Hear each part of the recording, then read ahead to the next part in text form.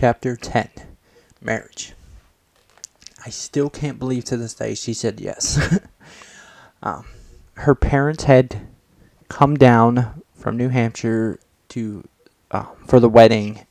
They were supposed to be on their way to go move in or to go live near their oldest daughter in Georgia. So they were going to stop by on the way for the wedding.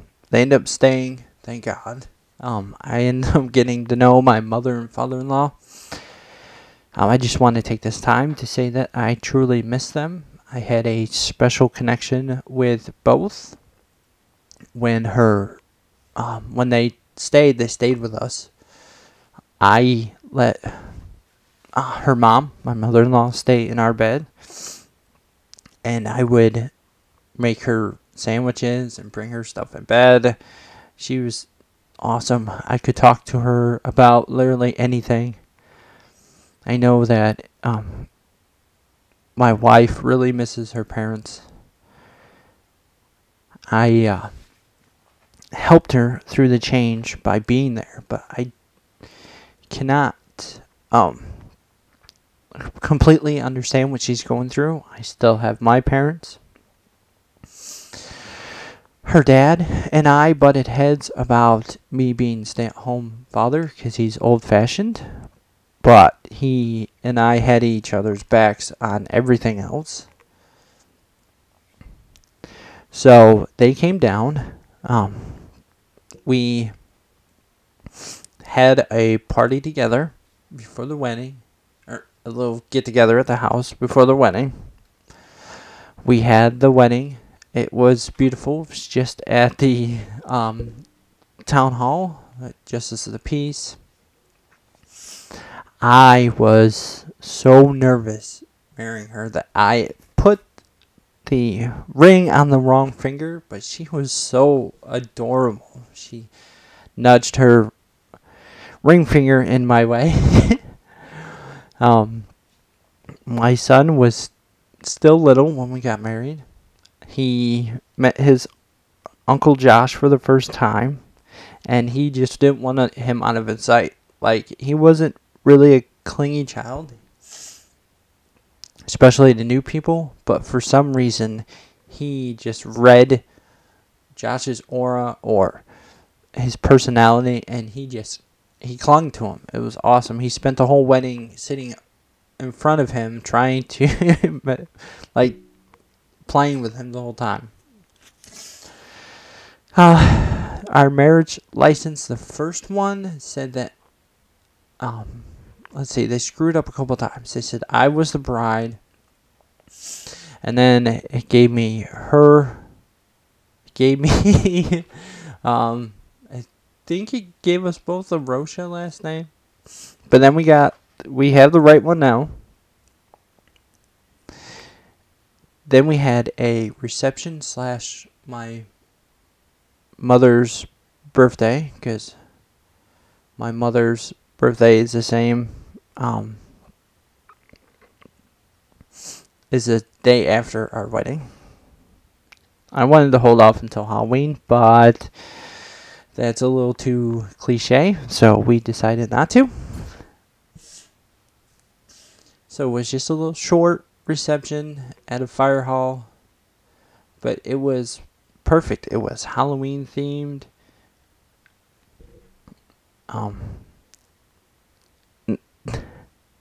No, we did not say our own vows, but it's just, I can picture standing in front of her. And I just gotta let everybody know that I had pink hair at the wedding. I don't know how this woman did it. She married a man with pink hair. My father did tell her that she didn't have to.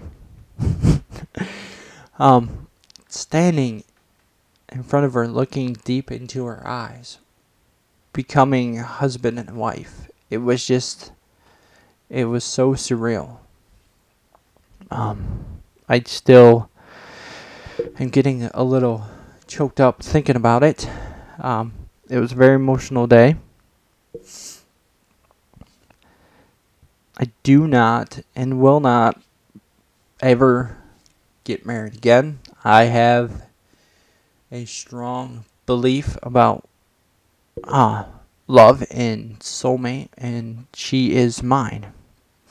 Now, I know that we all heard the chapter on Tasha, but the way I look at it is this. God put Tasha in my life for the building block, the foundation to my home. He gave me Chelsea to build that home. And a marriage is kind of like a home. After a while, it needs repairs. It always needs to be touched up. You put all the nice things in your home. You put all these nice things in your marriage, your children, your significant other. Sometimes the roof needs to be fixed. Sometimes, things need to be renovated. You want changes. That works for a marriage too, because sometimes you need changes. Being with somebody for so long, you can get in the habit of just doing the same old thing every day. And being a human being, sometimes that is a little stale. So you need to spice it up, change it, renovate, add on. And doing this, some of the places that we've lived have been in Meadowbrook. We lived in 2 apartments in Meadowbrook, and we lived in a townhouse, and then we had to budget down to another house, a smaller apartment. We finally got out of Meadowbrook, had our own trailer. Things didn't go well with the trailer. So we moved under my sister-in-law and my best friend Chris. Mind you, this whole time, not having like a fancy house, living by our means, we were happy as hell. That apartment underneath my sister-in-law and Chris, we had a downstairs that had a washer and dryer. It was a cute apartment. We liked it very much. The bathroom was big. The kitchen was decent size. However, the landlord was a scum. He claimed to be a Christian, but when he would pick up the rent for my sister-in-law, he'd stare down her shirt. And then we had the ceiling from the dining room come down. Luckily, nobody was in there. It was just the drywall, not the whole thing. But I asked him to come fix it, and he refused. He was on vacation, and his maintenance man wasn't going to come fix it. So we knew at that time that it was time to move out. This leads into some interesting stuff right here. At the same time, John, her ex-husband, had been living in a house on Hamilton. It had a basement, a finished basement, that had its own bathroom and living room and a bedroom. He had his buddy living down there. His buddy left. He couldn't comfortably. He could have if he stretched it out, but he couldn't comfortably do it on his own. And we didn't want to live in a house with a creepy landlord. So that was the first time that we had talked about moving in together, and we did. A side note to that, my wife had spent the whole time, I'll tell you a little backstory about the relationship with the ex-husband. My wife had spent that whole time pleading and trying and doing her best to make us get along. She didn't think it would lead to the awesome friendship, the love that we have now, but she did it. And it's also why she can't tell me she can't do something or she's failing at something, because I know her willpower. When she really wants to do something, it gets done. Because I fought with her about it. I didn't scream and yell. I just told her that it wasn't going to work. We had a difference of opinion when me and Chelsea got together. He thought I was taking his spot. I didn't want to overstep my spot. So we were at this thing when we weren't talking to each other because in society, in the way that old-fashioned people are, is you don't, my parents still have this thing, don't be friends with your ex. You can't do it. After all this experience, that is a pile of crap. You can. You can, as long as you don't let your feelings get involved and you are strictly just friends. Most people can't do that because they can't get over the jealousy or I've been hurt, so I'm going to be pissed off at you. That's why you see all these things about dad's not getting any rights. Well, it all boils down to a jealous, pissed off mother. Or the other way around. It does go the other way around, too. But if you would just come together, see, it all leads back to this key word, perspective. You need to understand how the other person was hurt. You need to understand how that other person felt. So we had a rocky start. She had told him, like an adult, that she was pregnant. He had flipped and yelled at her. She was upset. She was crying. She had picked up the children. My sister was in the car, found out, and of course my sister told me when I got home. But the thing that really upset both of us was the hypocrisy about it. It had been maybe not even a month before. This is going to sound weird, but he could have gotten my cousin pregnant. It was either between him or some guy at Blockbuster. And the thing is that we didn't get mad. But he sure did. He showed up at the house to drop the kids off. I told him that he wasn't to yell at her anymore in front of the children. Because the children. He proceeded to tell me that she was still his wife. I proceeded to tell him that she's carrying my child. It ended up with us taking it outside. Now, I'm going to tell the absolute truth. And through all this, Jay has believed me, and he has been non-biased through all this. This is why he's one of the best friends that I have. We had went outside. He had punched me in the mouth. I still have a scar in the inside of my lip. Because when he hit me, it dragged across my tooth. My stupid canine. And I play with it when I get... Little side note, I play with it when I get nervous or bored. So anyways, he had hit me. I had put him into a headlock. I had, was spitting up blood from my mouth. And I stood there with him in the headlock until he said he had no problem. From then, he proceeded to go to Chelsea's work and lose his temper. They had to tell him to leave. Now, I'm telling you all this not to paint him in the bad picture. I'm giving this backstory. I am an honest person. I will never lie. I do not cut corners, and I do not exaggerate stories. I'll tell it the exact way it went. And the point is to show the progression of our relationship to what it is now. That means saying everything. So that was a rocky start. I didn't think it was going to work. Fast forward to us moving in. We still had a bit of a rocky start. There was only one other thing that happened.